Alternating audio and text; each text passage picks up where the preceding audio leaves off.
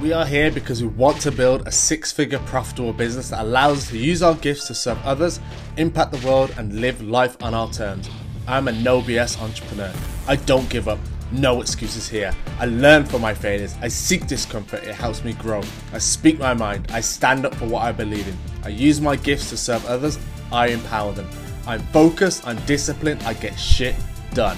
I build six-figure businesses. I am a no BS entrepreneur. I'm Afro Duritu, entrepreneur, keynote speaker, and mentor. Now the question you're probably thinking is, how can I build a six-figure profitable business? If that is your question, then this podcast will give you the answer.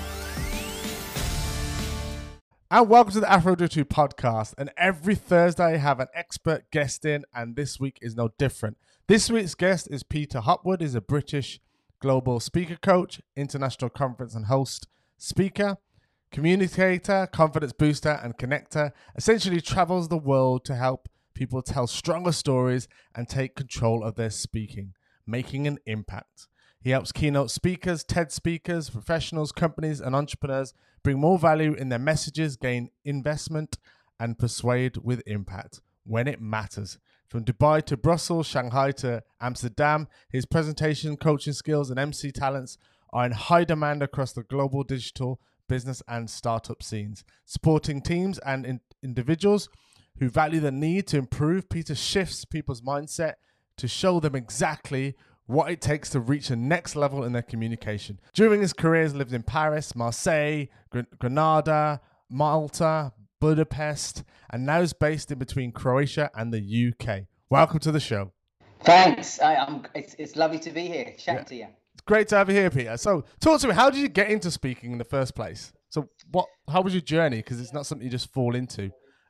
No, you're right. I think back. So years and years ago, I used to work for a tour company, a British tour company, and that gave me an opportunity to work abroad in different countries. Oh, awesome. And a lot of what I was doing was presenting. So I was trying to sell myself, sell my ideas, makes sense, or sell the company's ideas, get people to kind of trust me, to buy into my ideas as well. Yeah. And through that process, I found it fascinating the way you can use your voice to create a slightly different perception. What you say, how you say it, the use of your body, how you move, and all these sort of minute, microscopic things you can think about and do to increase your chances of getting your audience to value what you're saying and buy into your ideas. So that progressed into business communication training, opened up my own company, did more pitching,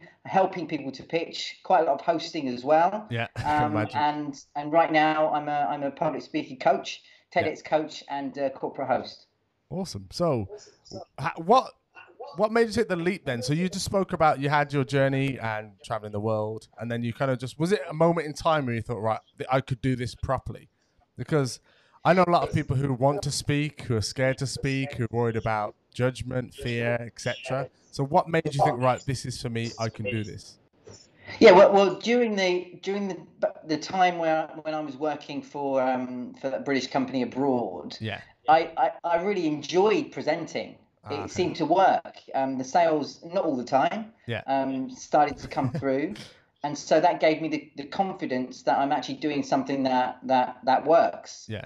By no means at the beginning of my career did I feel like I was a professional speaker, somebody that actually speaks really well. But it was something that I enjoyed, and I felt I had a talent for it, and I was interested in it. Okay, so I kept going, and then it wasn't until I opened up my own company here in Croatia about 10 years ago, a little bit more than 10, 11 years ago, I realized that, this is something that I can use to help people to speak better, get their messages across better, and help them be more aware of how they come across. Because at the end of the day, that's what it's all about, how you share your messages and how you're perceived. So it's increasing your chances of sharing your value. That makes total sense. So you came to that point, you established your company. So at the moment you're in Croatia, or that's right, in Split, Croatia, on the coast. Okay, and you spend time. We haven't got lockdown here, so we're quite free at the moment. Oh, no lockdown at all. Okay, awesome. So, talk to you. How has your journey been throughout this kind of COVID pandemic? Because obviously, there's no traveling, there's no speaking on stages anymore. How's that Yeah. impacted you day Yeah, to day, really, and to what are you up to be now? completely honest with you, really tough. It's been really a tough time, Yeah, to be fair. I literally my last job was in Portugal, was in Porto in end of February, yeah, and since then I haven't like left the country at all. Most of my work is out of Croatia. yeah, My coaching jobs, almost all of them were face to face. yeah, Yeah, because there's something. The format face to face is clearly in coaching a lot better. yeah, So all that suddenly had to stop.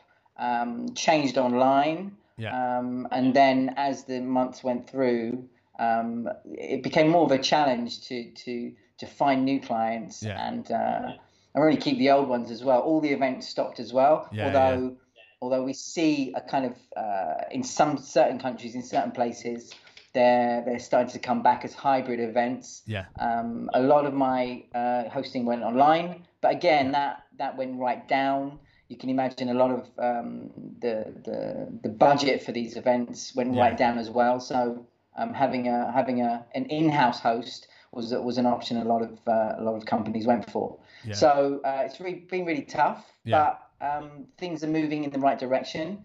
Okay, good. Keep on moving, Yeah, and I'm sure. Well, I'm not sure, but I'm quite optimistic. yeah, Things will get better. It's like I'm feeling kind of, although all through this uncertainty, yeah, I'm feeling kind of like I'm safe. My company's okay. yeah. I'm That's still good. doing. I can still do the things I did before, or Yeah, I can still do them. So I shouldn't feel like I'm less worth anything less now. Now that I'm not working, yeah, which a lot of people feel. You know, when yeah, suddenly yeah. That's a good point. your work is just taken away from you, you're almost like your identity. Yeah, yeah, A lot of us feel like it's like, well, who are we? yeah, So I know what I am. I know what I can do. yeah, It's just that the situation that I'm in, is not letting me do that right now. So I've started to change a few things, yeah, work on other things at the moment as well, and hopefully 2021 will look a lot better. yeah. How's Awesome. it been for you, actually? Tell me Uh, how's it been for you? I listening to your Daily Dose yeah. Oh, awesome. podcast. Gives me a good flavour of how things have been. But just tell me, just a couple of sentences, how it's been for Yeah, you. yeah. It's been like I call it a game of two halves at the moment. So the first half was when we lost a few clients to begin with, which was fine because expected that to happen in the personal training business. Then we went down to about like 30 to 40% of client base left at the moment. But the good thing was grew two other businesses out of that anyway, and that's kind of balancing the numbers a little bit more. So it's looking more positive as we go into the new year. So it's been like one half has been, oh my God, the other half's been, what an amazing opportunity. So I always like to err on the side of what an amazing opportunity because it's allowed me to do more podcasting, a daily dose, interact with clients, coaches, consultants, service providers, and help them take their business online and create a sales process as well. So yeah, and I've learned lots. Yeah, what I like Yeah, about what you're doing is you keep moving, yeah, and that's so 100%. important. So Yeah, it's so easy just to stop and think, what's happening, yeah, but you've managed just to keep moving, keep things steady, and 100%. while you're kind of working out, trying to navigate it all the way through Yeah, this, you're actually doing stuff. So every single day you're getting stuff done, and yeah, that's good to see. yeah, 100%. I think it's the only way forward. You got to keep moving. Do or die. Yeah, well, maybe that's not the right phrase in Oh COVID, yeah, but fair yeah. point. Yeah, I'll take that back. Just do. Cool. All right. So talk to me about the TEDx stuff then, because that's quite exciting to hear about. And obviously, there's TED and there's TEDx, and TEDx has allowed more people to speak on more stages. So how did you kind of fall into that, or did you purposely go for that, or how did that all work and Yeah, operate? well, I did. I think it was about 4 years ago, 3, 4 years Yeah. ago.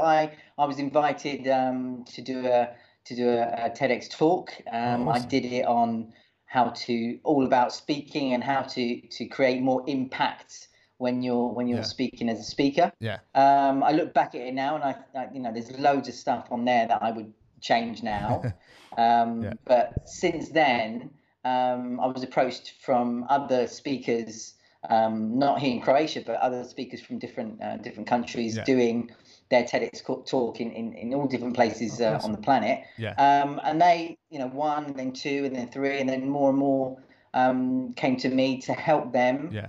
think about how they're going to put it together, craft their script, get it as strong as possible, and then work on the delivery. So then I just sort of slipped it in as part of one of my services of what I do on how to help people. And we're taking it forward. So TEDx, lots and lots of different events going on. If you go onto the TEDx website, the official one, go onto events, you can see literally every single day, today and every single day. Until next year. I don't know when it stops.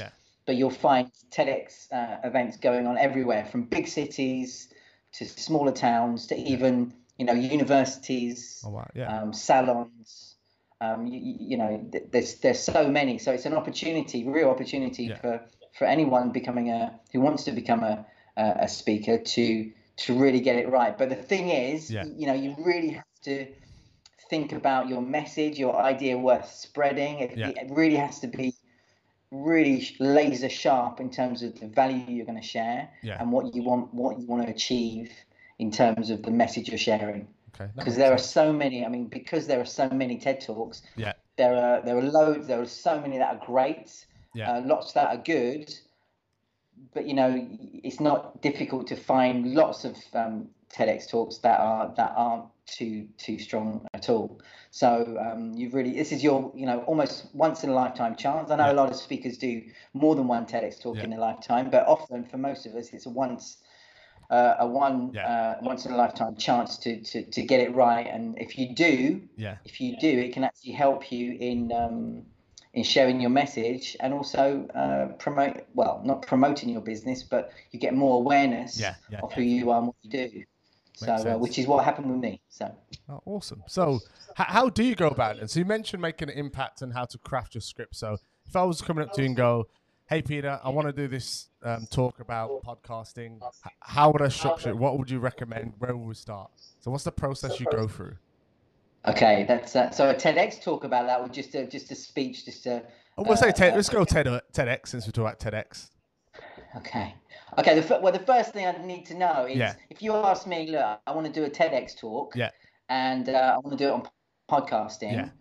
The first thing when we sit down and talk, I really want to know why you want to do that TEDx talk. Okay, good point. I want to know why. Is it simply because it's TEDx and it's something that's going to boost, like the things I've just mentioned, boost your profile?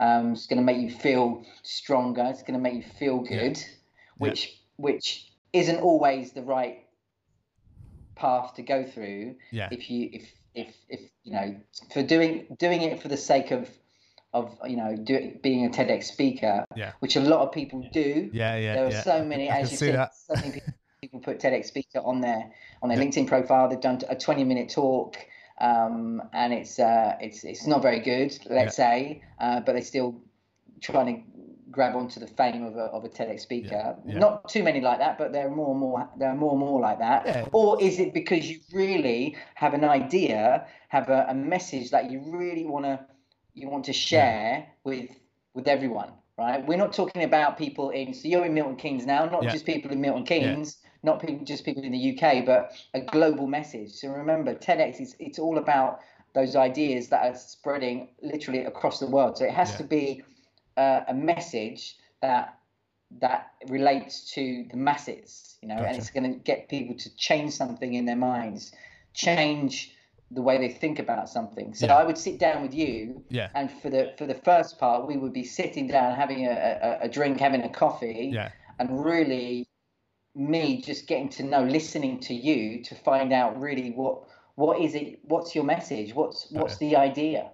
Okay, got you. Okay. And then I would then ask you more questions to find out, is it like this? Is it like that?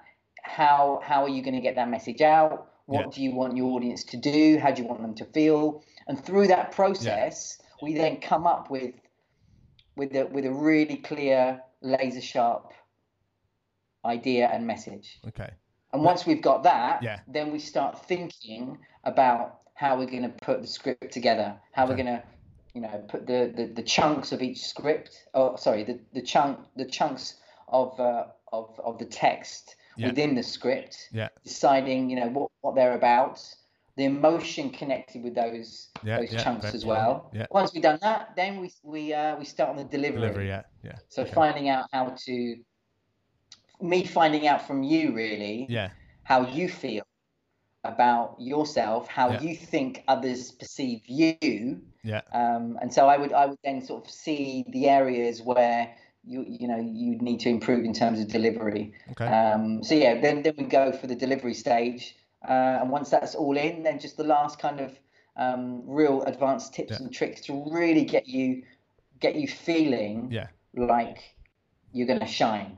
Cool. And making the most of that moment. So bringing down your anxiety slightly, you'll still have it. Try and turn it into excitement. Yeah. And then bang, ready for that big day. So that was basically, essentially that's it. A whistle stop tour on how I would deal with you. Yeah. I'd work with you if you wanted to do a TEDx talk. No, I like that. I like the start because you mentioned about the purpose and the reason for it. Because I just went very generic TED podcasting.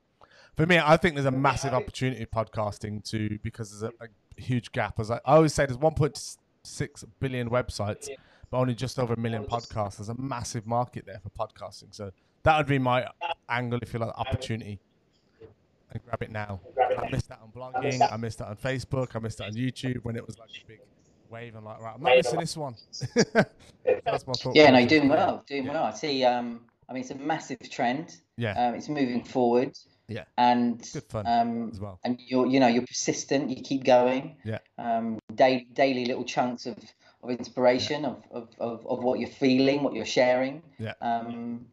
Giving value every single day. A bite-sized value of your ideas. Yeah, I like it. Yeah, that's the plan. Cool. So, in terms of what are the 3 common mistakes people make then when they start to dive into the world of speaking? Then is the common ones you see all the time? Like, oh, this is happening again. I'm sure you see trends. Okay, look, I'm going to ask you. Just before I answer, what do you think they are? Give me some of the big things that you think people feel when they speak. The things they should avoid, or maybe they do that they perhaps shouldn't do. Common mistakes I'd probably say off the bat are probably lack of eye contact. So they're kind of staring into the abyss and talk to nobody. There's also probably a lot of movement of some kind. Maybe they're walking too much, or the hands are doing something too much, and that serves nervousness. And the last one, probably tonality of some kind, the way they pitch their voice and use their voice. Because sometimes when I first started speaking, I was very monotone, and I was afraid to show emotion. And I think a lot of people are probably scared to show that emotion when they speak and feel it. And I think they're the kind of the big 3 if I was going to pick them. Okay, well, those 3 that you've just mentioned, definitely. I mean, there are lots of things clearly we could do better. Yeah. Lots of things we do well. If I just focus on those 3 that you've just shared with me now. Yeah. So eye contact, absolutely. So when we look at somebody and we speak to somebody, this is our way of showing almost showing respect to the person we're talking to. So when you're on a stage and you look at your audience, every time you look at your audience, you're showing respect to them. You're showing them that you're interested in them. For example, if you take the opposite, somebody on a podium, for example, who's reading off a script or has to keep looking down. Every time they look up and look down, when they look down, that cuts the feeling between the connection between the person looking at you 100%. Stops. So having looking is really important. If we're talking about Zoom calls or Skype calls, it's so important to look as much as you can, not constantly, but as much as you can through the camera lens. So I'm looking right now at the lens. Your image is just below, And naturally, we're always tempted to look down at that image, to look at the person, because we want to see the person. We want to see their micro expressions. We want to see their eyes. But if you can possibly try to keep looking at that camera lens, it just gives this impression that you're looking at them. So I'm looking at you right now. Yeah. You're in my vision, but I'm actually looking at the camera lens, looking at the people that are looking at this or listening to it. Yeah. So yeah, eye contact is really important, and also if you're trying to create charisma, your eyes can do this very well, really, really well. Yeah. Okay. And also what you're feeling, what you're thinking, often around the eyes, this is where it comes through the most. Okay. Right. So if I ask you now, okay, I'm gonna do this with you right now. See if it works. Hopefully it will. I'm sure it will. Okay. I want you to close your eyes. Yeah. All right. And I just want you to think about something that. Think about the last time a big time in your life where you were rejected. Okay. All right. Keep your eyes shut. A time where it really felt like a kick in the teeth, right? And you didn't feel good about yourself. You felt, it's unfair, but somebody or a company, they didn't want to work with you. They didn't want to. They didn't value. You felt that they didn't value you, right? Okay. Now open your eyes. Keep thinking about that. Open your eyes. Yeah. Okay, I'm not looking down at your eyes because I can't see them, but you'll watch this back actually. When you watch this back, you'll see. So what people can see now, they can feel something of that through your eyes. Yeah. And if you keep thinking of that, you can see that in your eyes. Right now, close your eyes again.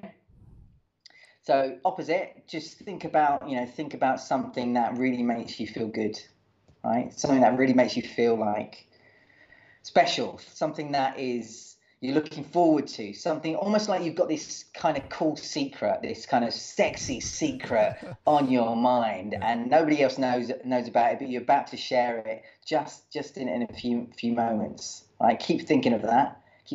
Now open your eyes. Yeah. So I'm already laughing, so I'm already smiling. You can't see it, but people that are looking at you, hopefully they'll be able to see that feeling, how you're feeling, and it comes through your feelings, basically how you're feeling and what's up here.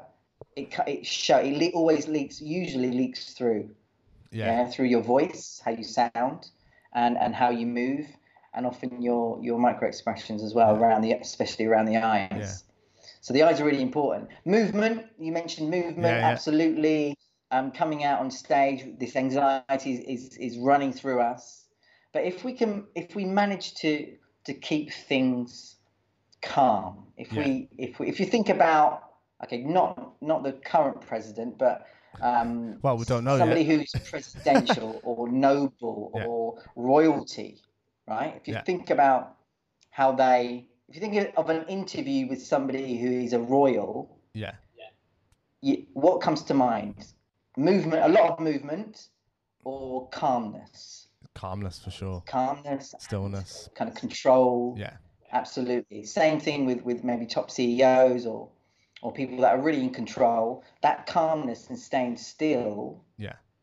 Is and you feel that and see that and sense that.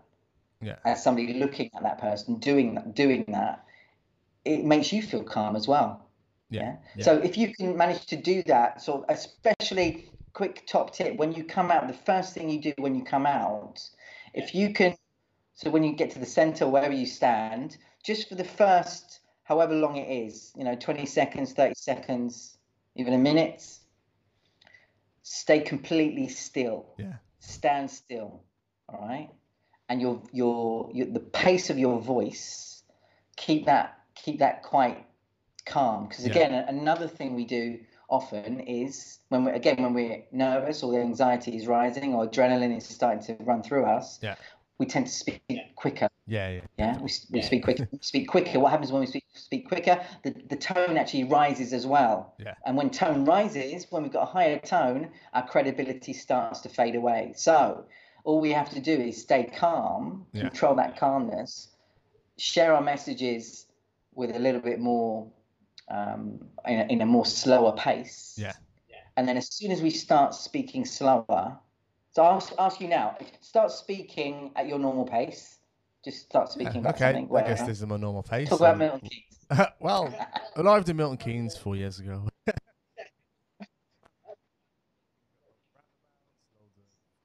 Is it? Okay, right now. Yeah. Start saying the same thing, but go really slow. Just speak slower. So in Milton Keynes, there are several roundabouts, and slower. Centers, and you can go see loads of greenery. Okay. And you can so okay. I don't know. You can probably hear it. But certainly, the people watching this and listening to this, they can hear the tone has gone down. Your tone, just by slowing down, you didn't push your voice down. You didn't push it downwards. Yeah.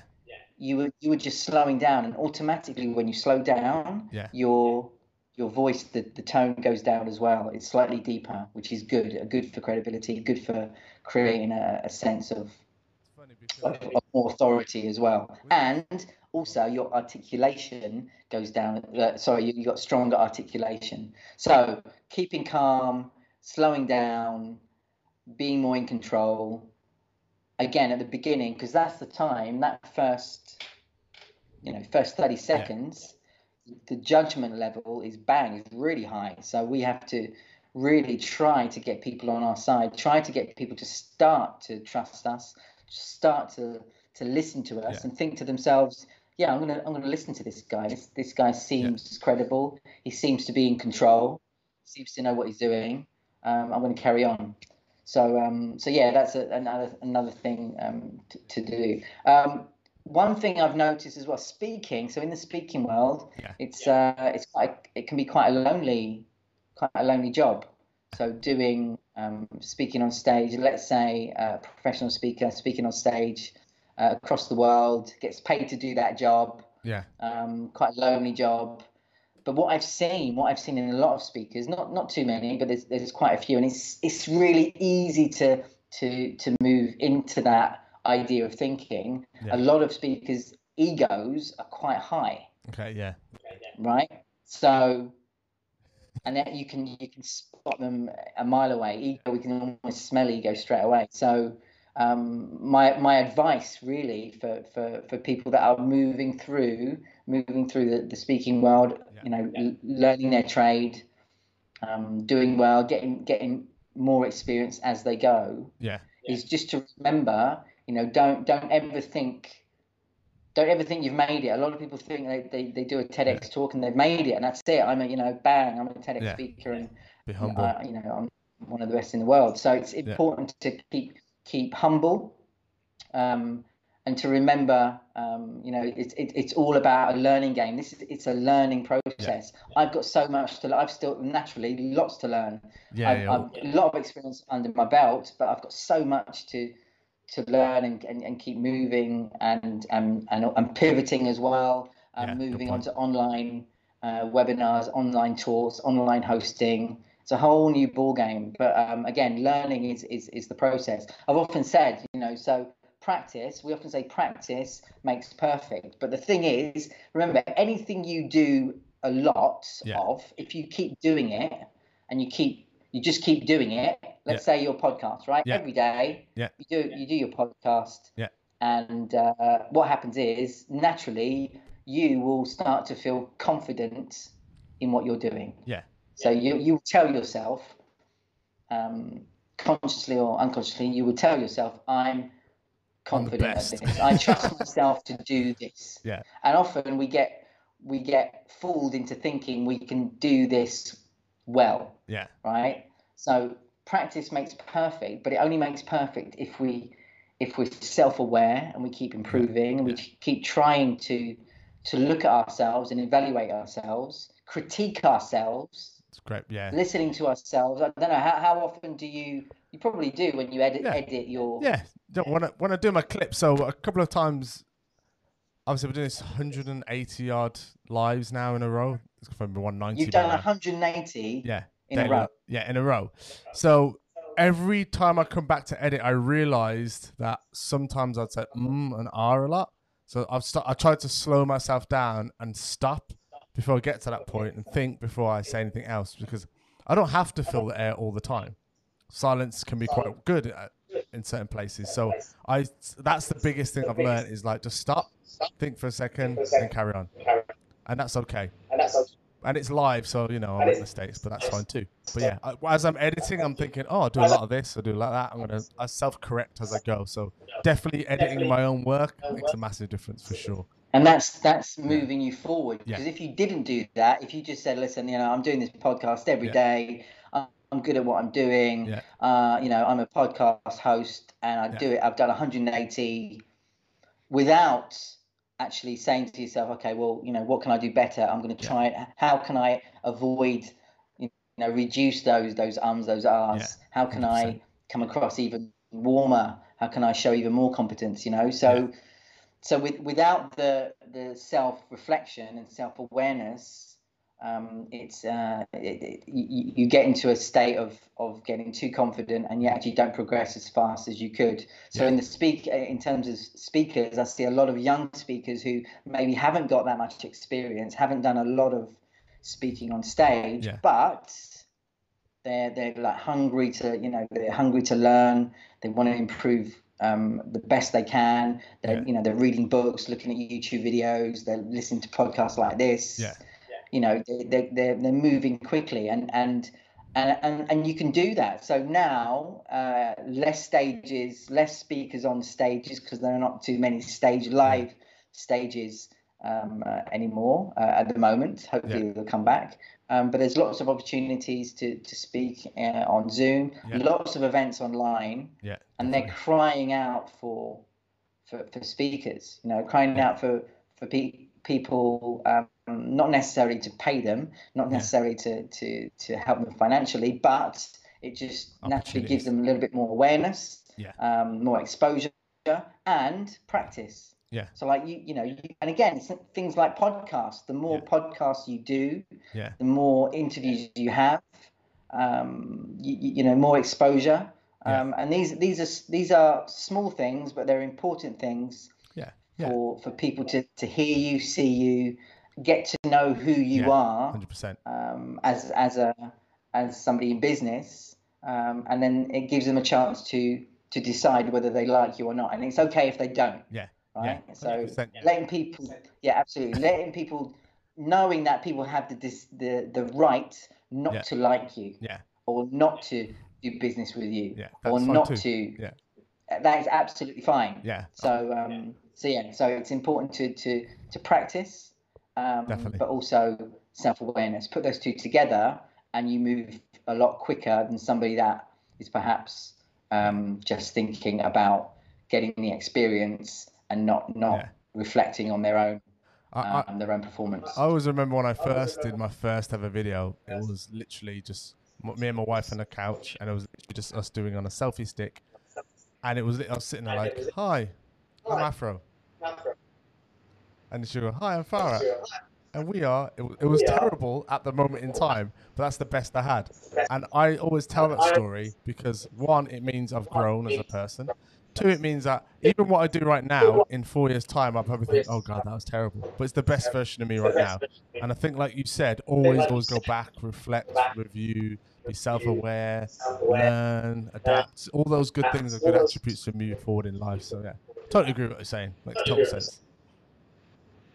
Like it. Awesome. Cool. So tell me about why do people fear public speaking then? So why do people fear it so much? Like next to death, is it, or second? Was it the first fear, I believe?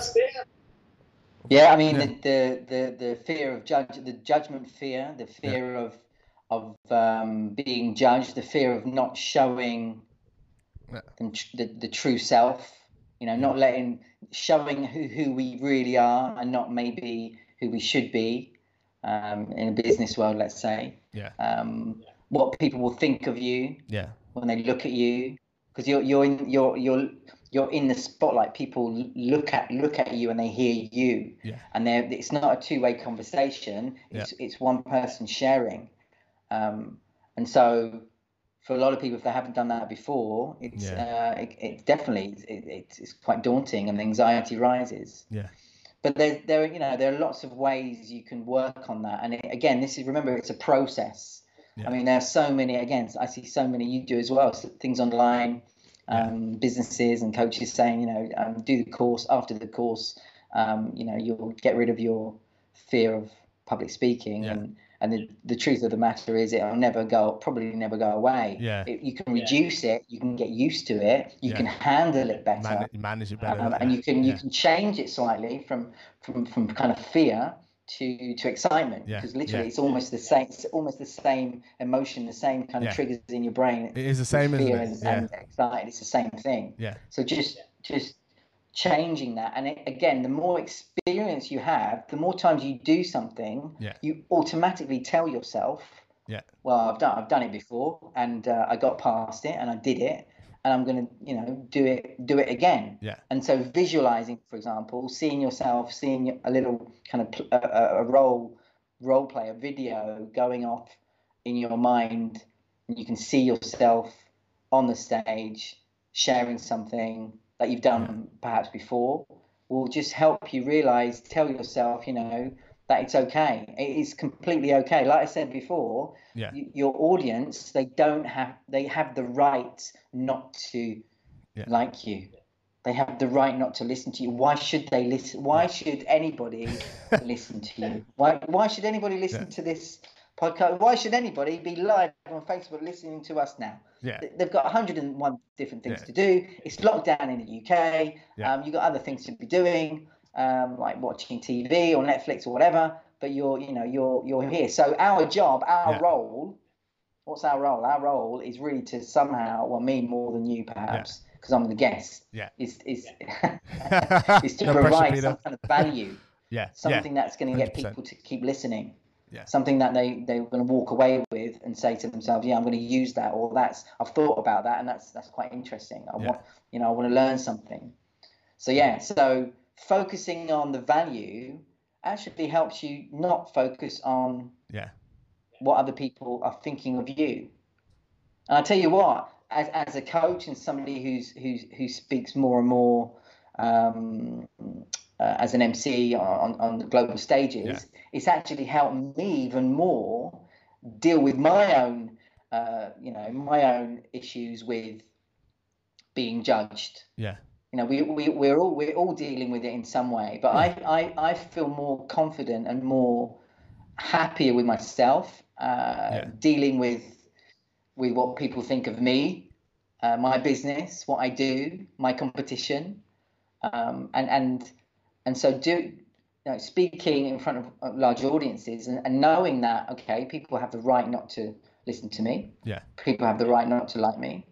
But if I can hit something like 80% of an audience to get them to at least engage with me and emotionally stay with me, then I'm happy. It's when you start speaking in front of audiences and 80% don't really want to hear what you have to say. and literally, those speakers that are in that position usually don't last too much, too long anyway. It's dealing with the judgment and being happy with the value you're going to share and focusing on that. All right, because then you don't have to focus on anything else. If you focus on that, that'll come across as well. Yeah, the best advice I ever got was don't think of yourself, think of the audience. You're serving.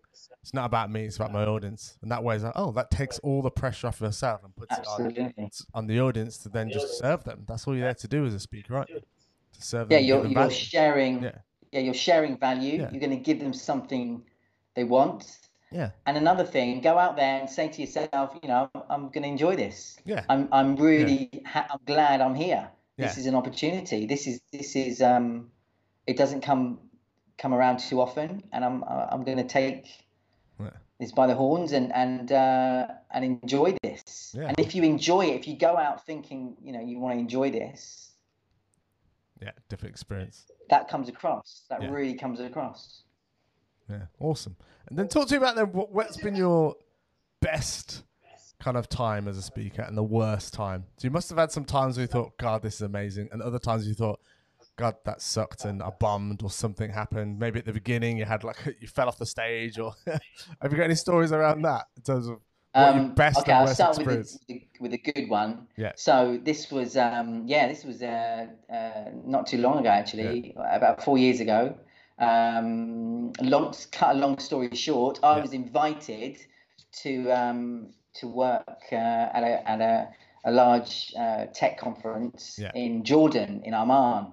And it's actually a tech conference organized by the King of Jordan. Oh, nice. So it was a big event with royalty, with really important people, literally everywhere.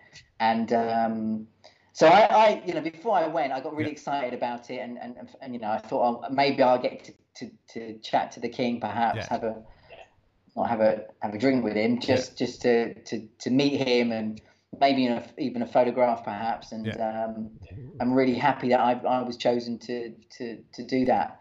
So I got there, and literally the day before. So this is with lots of rehearsal, lots of rehearsal time. This was already like a 4-month contract before we did the contract 4 months before. And what happened was I got to Amman, and the day before the event, after already 3 days of rehearsal, somebody from the King's Court, who was new to the organisation, new to organising things, he was kind of like not too happy that there was somebody called Peter Hopwood, an Englishman, hosting the biggest IT event in Jordan, with the king and everybody. So his idea was like, it really should be somebody from Jordan, a young Jordanian who speaks good English, doing it in front of the king. And so, the organisers who I work with, they said, listen, first of all, we've got 1 day to find somebody else. We're not going to find somebody else. Number two, the guy's good. We found Peter. He's good at what he does. You got to give him a chance at least. And so I remember I was in the other side of the hall having a coffee.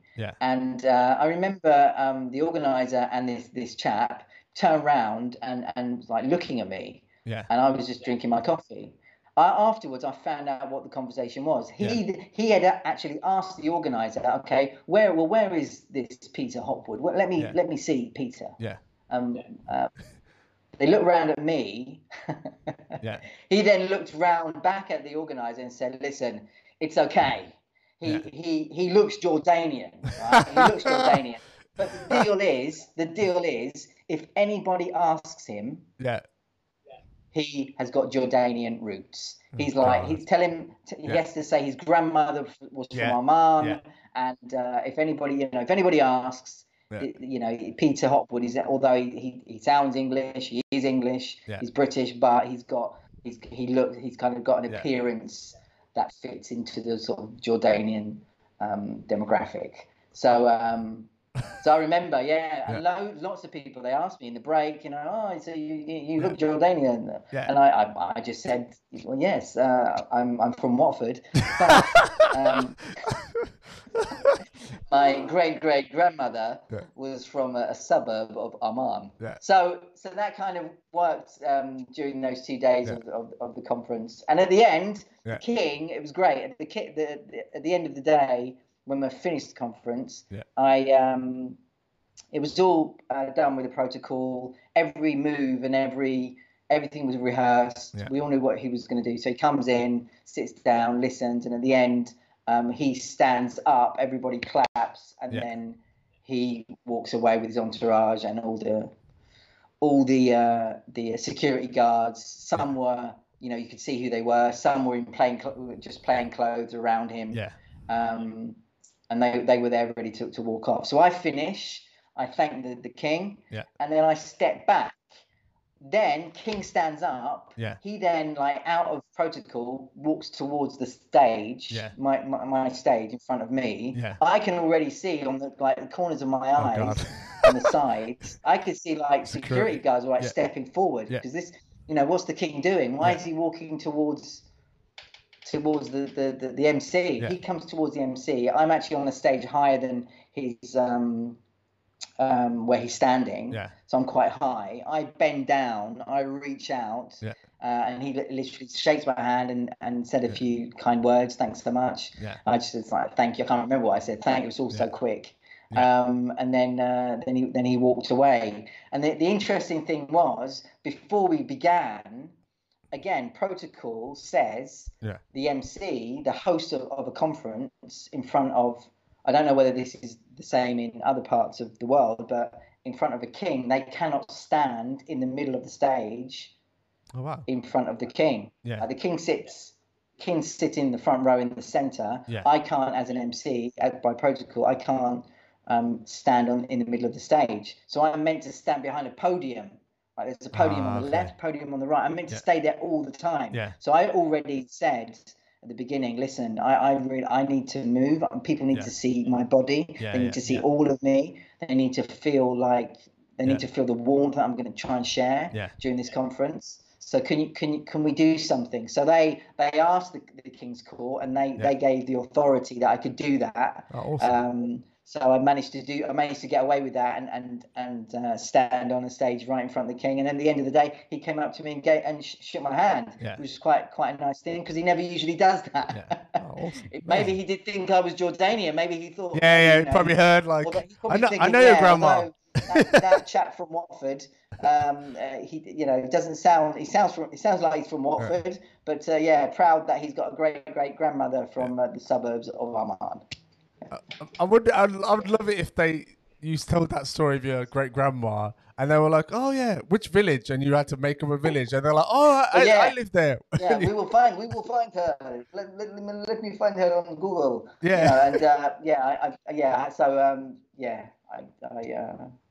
Well, I actually hope nobody from the organisation is listening to this now. No. So we'll edit it out. So talk to me about, was that your best experience then?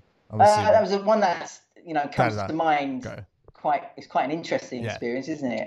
To do it for the king. I've done some other things for other prime ministers and maybe here in Eastern Europe, in Croatia, in Malta, and other events. But that one is for royalty. It's quite an intriguing one. And again, the preparation that goes into that. Yeah.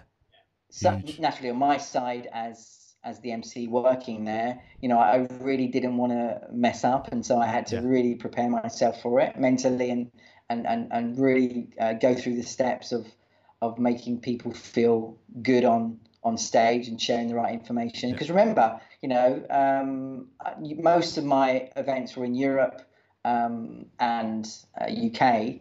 And that was a time where I started to branch out more to the Middle East, Jordan, UAE, and Dubai.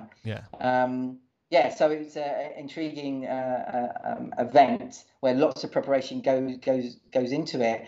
Dogs beforehand, 2 days before, the dogs come in and they check and they sniff around for anything. Makes sense, the day before, the same thing. All these, very and everybody, you can feel the tension as well. Yeah. The organisers, the anxiety, the tension is really high. So, and I felt that tension as well. I felt the anxiety. So, but for me, my role is really to really focus and keep control of myself, so that I can share that. Standing right in front of the King of Jordan is because King of Jordan, I don't know whether you know too much about the King of Jordan, but he's don't know him at all. I'll be honest. He's got a great grandmother from Watford, actually. That's how they met. He's really, really quite well respected within the Middle East, and Jordan, he's a royal who is often tried to sort of keep things low key and connect people, and their family actually they've all studied in Britain, Oh so wow. their English is impeccable. Yeah, and I think his mother was British, in Okay. fact. Oh. If you would like any more Yeah. information on Jordanian royals, please let me know. Go to That goes www. out to your listeners as well. Awesome. Cool. So talk to me then. So we've gone for like the one that stands out on a high level. When was the worst one where you just thought, oh God, this is terrible? There must have been like an experience, because I like to share both sides of the story, because it's not always glamorous and fantastic and Correct. princes and kings and royalty. So what was the time you thought, oh my God, why am I here? How did this happen? Have been any of those kind of moments? Yeah, no, yeah, not too many. Yeah. But and I'm not going to say the event, but Oh yeah, yeah, I you don't fell have off to the name stage event. at the back. Yeah. I fell off the stage. I walked, I Oh. was on the stage going well. It Yeah. was all going well, and I took too many steps back Yeah. to the back of the stage, and Ooh. between the stage and the wall, there was a massive gap. Oh man. Because the stage is just a constructed Yeah. stage, and I was sort of like pointing out something wrongly, pointing out something on the big screen Yeah. with my arm up, and as I put my arm back, Yeah. I missed the step, and my step went through the gap, and Yeah. I fell, and I Just went disappeared. straight down, and it hurt, Yeah. and it hurt my knees, and and I look back at the video, and Oh, I you can got it hear on people video? laugh. Oh God. I'm not Yeah. gonna I'm not gonna tell you what it is, but where it is, where you can find it. Yeah. But yeah, I can hear people laugh, and it really hurt. And so I really had to keep cool, Yeah. and then just get back into the mode, Yeah. and I made a joke of it, Yeah. and Good, just good. carried on. But Wow. yeah, I mean, things Yeah. happen, and you take them in your stride. But I tell you what, I never Yeah. fell off again. Yeah. I Yeah. and But you did. I always know where I'm going Yeah. to step. I always know what areas of the stage. Yeah. Good tip as well. Before you start, Good point. Yeah. think about where you're going to move to, if you're going to move anywhere. Yeah. What part of the stage you're going to go to. If you're an MC, you come out on stage many times. Yeah. It's short, it's sharp, and the role of that is just to get people to feel Yeah. good and become curious about and get ready for the next speaker. Yeah. And if you can create that and the energy, that's great. But it's very different from a speech, because you're coming out very short moments. Yeah. So the great thing about that is I have time. Yeah. I have lots of time to really think about what I'm going to say, Yeah. how I'm going to move, where I'm going to stand, Yeah. the energy level, the words. So really, although it's all prepared anyway, Yeah. during when speakers are speaking on stage, I have more than enough time. We always have more than enough time to really focus on our short, sharp Yeah. performances, as it were. Awesome. So yeah, good tip there. No, awesome. Good stuff. I'm trying to think of another one that I really felt embarrassed about. The falling one. I did. Yeah, There was this one event. Yeah. I won't say where, but literally I arrived at the airport. It was late. I'm the MC the next day. In the taxi from the airport to the hotel was one of the other speakers. Yeah. And it was late. I had a hoodie on. I was really tired, and that other speaker was as well. We had a brief chat, and then we got to the hotel, checked in. This was after midnight, and then trying to get some sleep for the next morning. Morning comes up. Yeah. I'm so I wear what I wear on stage is often the same thing, not exactly the same thing, but I often wear a waistcoat, a shirt, and a tie. Okay. And dark trousers as well, and shoes. So that when people see that, they know what they're getting. Yeah. It's almost like the identity that kind of works well with the work I do as a host. Anyway, so I come down stairs. I've got my waistcoat, got my tie on as well, shirt, black shoes, and I walk towards the breakfast area, buffet, and I see that speaker who was in the taxi with me, and I kind of walk up to him, and before I could even say hi, how you doing? Did you sleep well? He's just like staring at me, looking at me with his hands, either side of his hips, looking at me in almost disgust. And I said to him, "Are you okay?" And he said to me, "There are no plates." And I said to him, I actually said to him, "Yeah, no plates. Don't worry. Let me try and sort this out because I want a plate. I want a plate for my buffet. Breakfast, the most important meal of the day. I want to make sure I've got a plate for my food." So I talked to the waiter, the head waiter, who was behind the buffet. He got more plates. And then so the speaker's there putting food onto his plate. I'm next to him putting food onto my plate.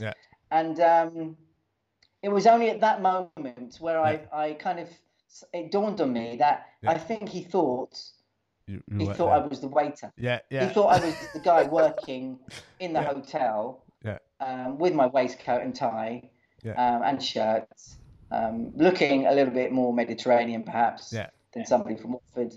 And he telling me, asking me to get plate for him for his buffet, for his breakfast. And I said to him, "Don't you remember? It was me in the taxi last night." And then he was like a bit shocked. And said, "Oh yeah, sorry, sure." Anyway, 2 days later, fast forward, he's just about to stand on stage. He's just about to come on stage. I do an intro for him. Right. So I do a nice little intro. Gives him, he feels good. It's a nice intro, good bio, great, get the audience ready. But before he comes on stage, I just say to the audience, "Let me just tell you a little story that happened regarding the next man to come on stage." And then I just tell the story of how he thought I was a waiter, and then the audience thought it was quite funny as well. And then he then came on stage. He did his talk. Looking back on it, wasn't a great talk. He finishes, kind of gets a round of applause. I then come on stage, and he's walking off, and I say, "Before you go, I just want to say, if you ever need a plate, I'm your man." And I've got this plate. I pull out this plate, and I kind of show it to him. The audience laugh. I laugh. He's not laughing. Oh no. He then walks off. And I've never, we didn't connect on LinkedIn, and I've never heard of him again. But the thing is, moments like that again are quite funny. And I didn't know. I'm sure he didn't take offence to it, but it was more of the more jokes on me really, because I do look like a waiter in the morning, because sometimes at different events, some people actually, two events in the morning where people are having a coffee just before starting off the first ceremony, opening ceremony. Twice this happened to me. Two different events. Two women, they come up to me and they ask me, "Can I have a coffee?" So they thought I was the waiter. They thought I was, I'm Manuel, or I don't know. And then, I was thinking of Fawlty Towers when he said that. And I was saying, "Sorry, I don't work here. I know nothing." And then they see me on stage opening the ceremony. And they're like, "What's the waiter doing?" And the waiter's done all right. I love that. Yeah, lots of good stories as well. Oh, that's good. I like that, because when I go, I tend to wear waistcoats as well. And my friend Ali takes the mick out of me, like at weddings, and he says, "Oh, he gives me like the cloth to put on my arm," and so there's good banter with being a waiter in a waistcoat. But good, awesome. So I've got a few more questions here. So just to kind of start to wrap things up, then. So what has been your biggest stage you've ever been on? And then we'll wrap up with some killer questions at the end. Hello? Oh, you didn't hear. Sorry, apologies. So, what has been the biggest stage you've ever been on during your career? The biggest stage? Yeah. I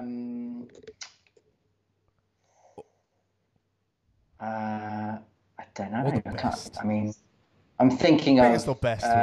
This was one in Germany, Yeah. a big tech conference, Yeah. and I think it was about 10,000 Oh, nice. Yeah. audience. Yeah. It was at this beginning of kind of early in my career as a Yeah. host, Yeah. and I remember feeling very nervous, but really relieved and really felt confident after I nailed that, and helped me move forward. So yeah. Awesome.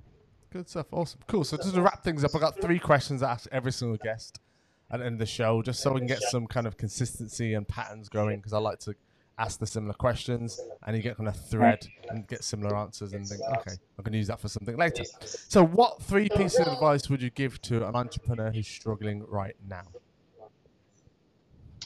In terms of speaking or Anything. So just generally? any struggle. So let's go with speaking, because that's what you do. So, or any entrepreneurs that's just struggling with their mental health, struggling with their business particularly. What advice would you give them?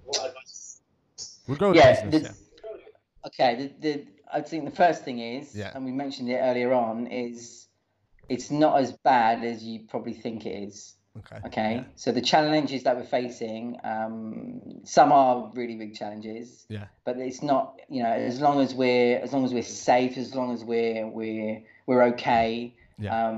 We can always start from tomorrow. We can always start anew. We can always start, even if it means almost from nothing, right? But you're not really starting from nothing, because maybe financially perhaps, but in terms of your experience and what you've done and who you are, always remember that. Maybe things are taken away from you like now. Things are really difficult. Livelihoods are taken away. It's suddenly stop, or you have to you're made redundant, or you haven't got your job anymore. Always remember, you're still the identity of what you do. You can still do that. It's just your mindset is telling you, oh, that's taken away. And when a big identity or part of our lives is taken away, what's left? Yeah. It's the same thing. It's the same thing with all the other parts of our lives as well. Like when people get divorced, the identity of they've been in marriage for all their for many years, they get divorced and suddenly they feel like, well, who am I? I'm nothing. But in fact, it's not that. It's just, basically 2 people are not together anymore. So, and also your job. If you're made redundant, or you're not in that job anymore, that doesn't mean that you're not worthy of that job. That doesn't mean you're not valued. Or maybe clients. You're not working with a client. You're not working with the same client that you've worked with in the past. Yeah. That doesn't mean they don't value you necessarily. It could be a whole host of reasons. Maybe they found somebody that fits better.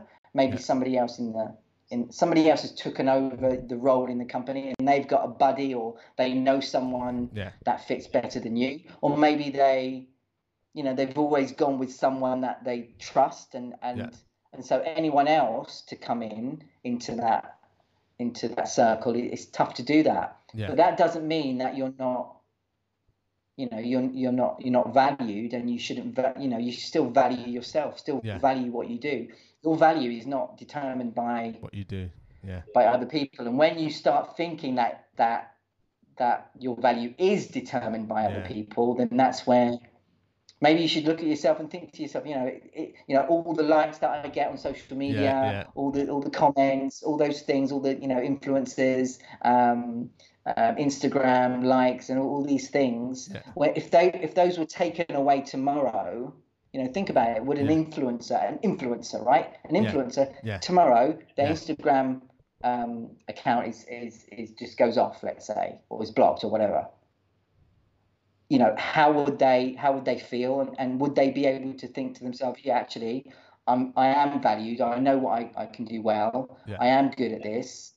But because it's not there, that doesn't necessarily mean that they're not valued at all. Yeah, it's a great point. I think there's quite a few different things I've spoken about. Yeah, no. I like it. I like the threat. I like the theme of it, because it makes sense. So I think those are the main things. Keep pushing, keep going forward. Yeah. Things we talked about earlier on, judgment. Yeah. It's okay. It's okay for people to judge us, as long as we're sharing the value and we want to keep improving. Yeah. not. It's easy to stop, isn't it? It's easy to Oh, stop yeah. and feel sorry for ourselves and feel like things aren't going well for us, especially now, Yeah.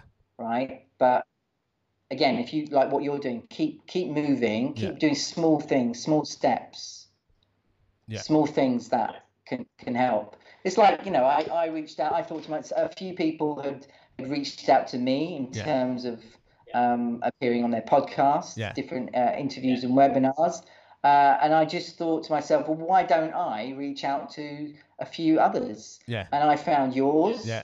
I like what I heard. I watched a few of the videos as well. Yeah.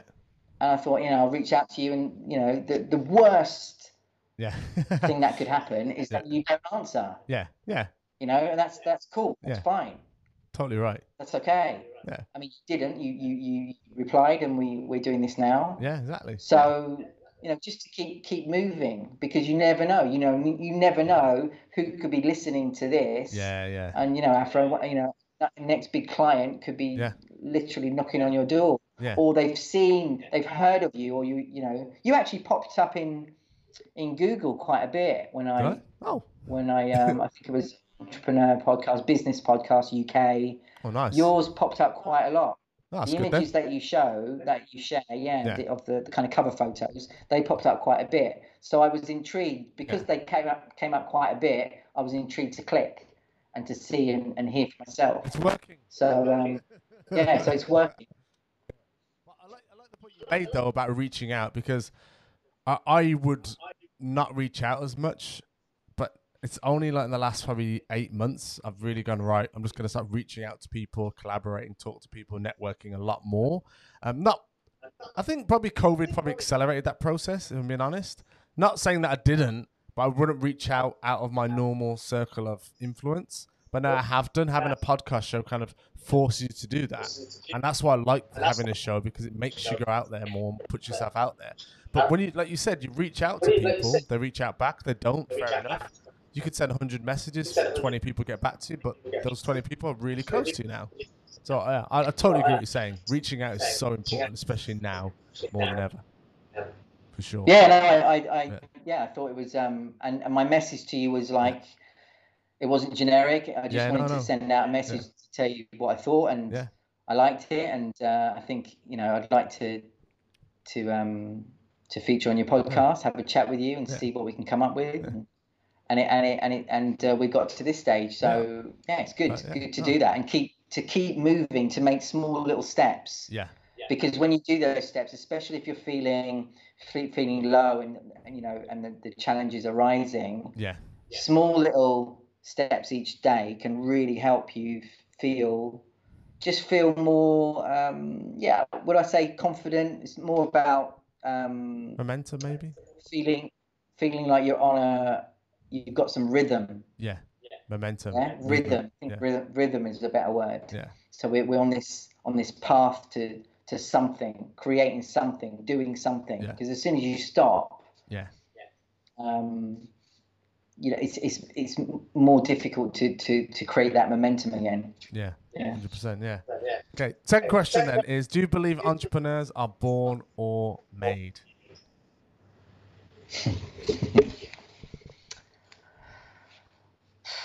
Listen, I think there are traits of entrepreneurs. There are traits that we have when we're not necessarily born with them, but as we're growing up in the family unit, we have what we see from others, what we learn from others, who we look up to, who people that when we're young influence us, and the types of characters they have can influence us to become people who want to take those risks as an entrepreneur, move forward in business, do things maybe that other people are not doing, work for themselves. So I think that's definitely true, and we can learn we can learn those skills, we can improve those skills. I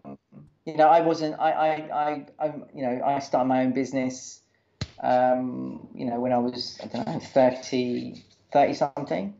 But before that, I didn't really I didn't really have a focus too much on working for myself, Yeah. thinking, what am I going to do for the next, for the rest of my career? Do I want to be working for someone? Actually, that was something that ran around in my head a lot. Do I want to keep working for someone and not actually moving forward and not feeling fulfilled and not knowing that I can do better? Yeah. Or do I just stay? And it was quite an easy choice. Yeah. A lot of sleepless nights, a lot of ups and downs. Yep. Right now, it's a down for me. Yeah. It's generally this year has been a down. Yeah. But I'm quite, as I said at the beginning, quite optimistic that things are going to start to change a little bit. Yeah. I've already started to sort of change the way I'm working. Yeah. And what I'm offering as a coach as well. Yeah. And who I reach out to. So yeah, it's the change element is so important. Ready to change things, and also this thing about uncertainty. So and we saw it definitely during the first wave. And we probably see it the same now. So two types of people. First type of person is perhaps somebody who doesn't like change, right? Wants things that are consistent, wants to be in comfort, doesn't want to try new things because they're afraid that they might not work, doesn't want to risk anything, and just wants consistency, right? And then you've got the other type of person who's open to kind of new stuff, open to change, the uncertainty of things in life. They know that, they're challenges, but they're kind of happy knowing that they're going to be able to tackle it and deal with these things when they arise.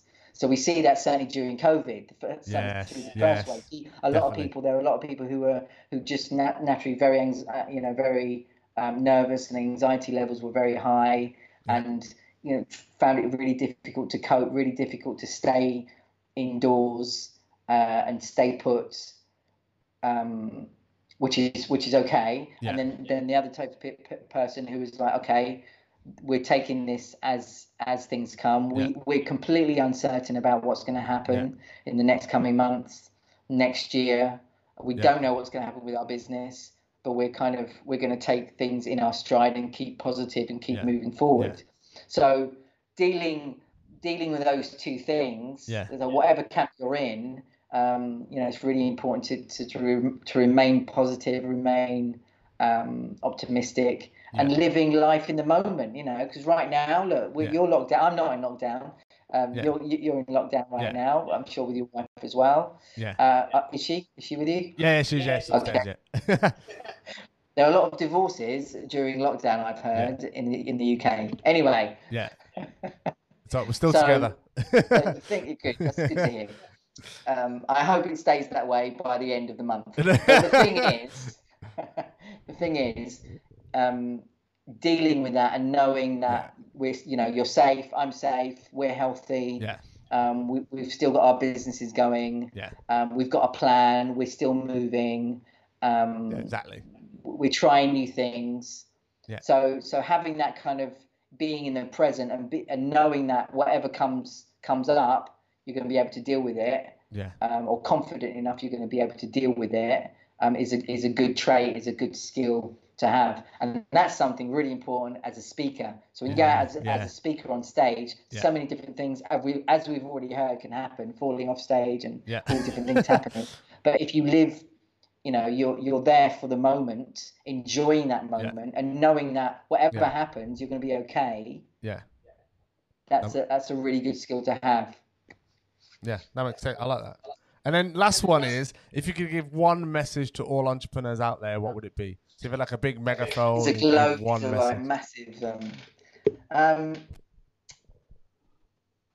It's simple really. Keep moving. Cool. Right? Don't just keep on moving. Keep pushing forward, even when things don't seem like they're going well. Even when other people, from other people, the pressure from perhaps other people, what they say, what you've heard, the business, the partners that you have, the clients that you have, even from outside your mind what other Yeah. people are thinking, even when that pressure's on. You need to keep moving. Okay, don't fall into the trap of letting other people's judgment on Yeah. you Yeah. determine What you do. Yeah. what you do. I would say 100%. that, yeah, Yeah. Cool. if Awesome. that Good. makes sense. Yeah, no, it makes total sense. Awesome, Peter. So where can people find more about you, what you're up to, etc.? Yeah, LinkedIn. I think LinkedIn's the Yeah. best one for me. I'm sure for you as well. Yeah, love LinkedIn. Reach out, link up. If you've listened to this, Yeah. link up and write a little note that you've listened to our conversation today, perhaps. Awesome. And then you can see sort of in my posts, see what I'm doing, what I'm getting up to, Yeah. who I'm working with. Give you more of a flavour of what I'm doing, and you know, if you feel we can collaborate, if you think we can work together in some Yeah. way, or you know someone that would be a good fit to the things that I'm sharing, things that I do, reach out and let's have a chat. Cool. Awesome. So Peter Hupwood, LinkedIn. Awesome. Yeah. Twitter. I'm on Twitter as well. Ah, cool. Instagram also. Yeah. But you know, LinkedIn. Let's stick with LinkedIn. Yeah, I like LinkedIn. Cool. Awesome. Good. Thanks for being an awesome guest today, Peter, on the show. Thank you so much. It's been a pleasure. Thank you for listening to today's Daily Dose. And if you enjoyed today's episode, please consider giving a 5-star review. Or you need to stop the car, stop walking the dog, stop eating breakfast, and scroll down on iTunes right to the bottom and just write a 5-star review. I'd really appreciate your feedback on today's episode. And I'll catch you guys in tomorrow morning's Daily Dose. Right, go write the review, man. You know it makes sense.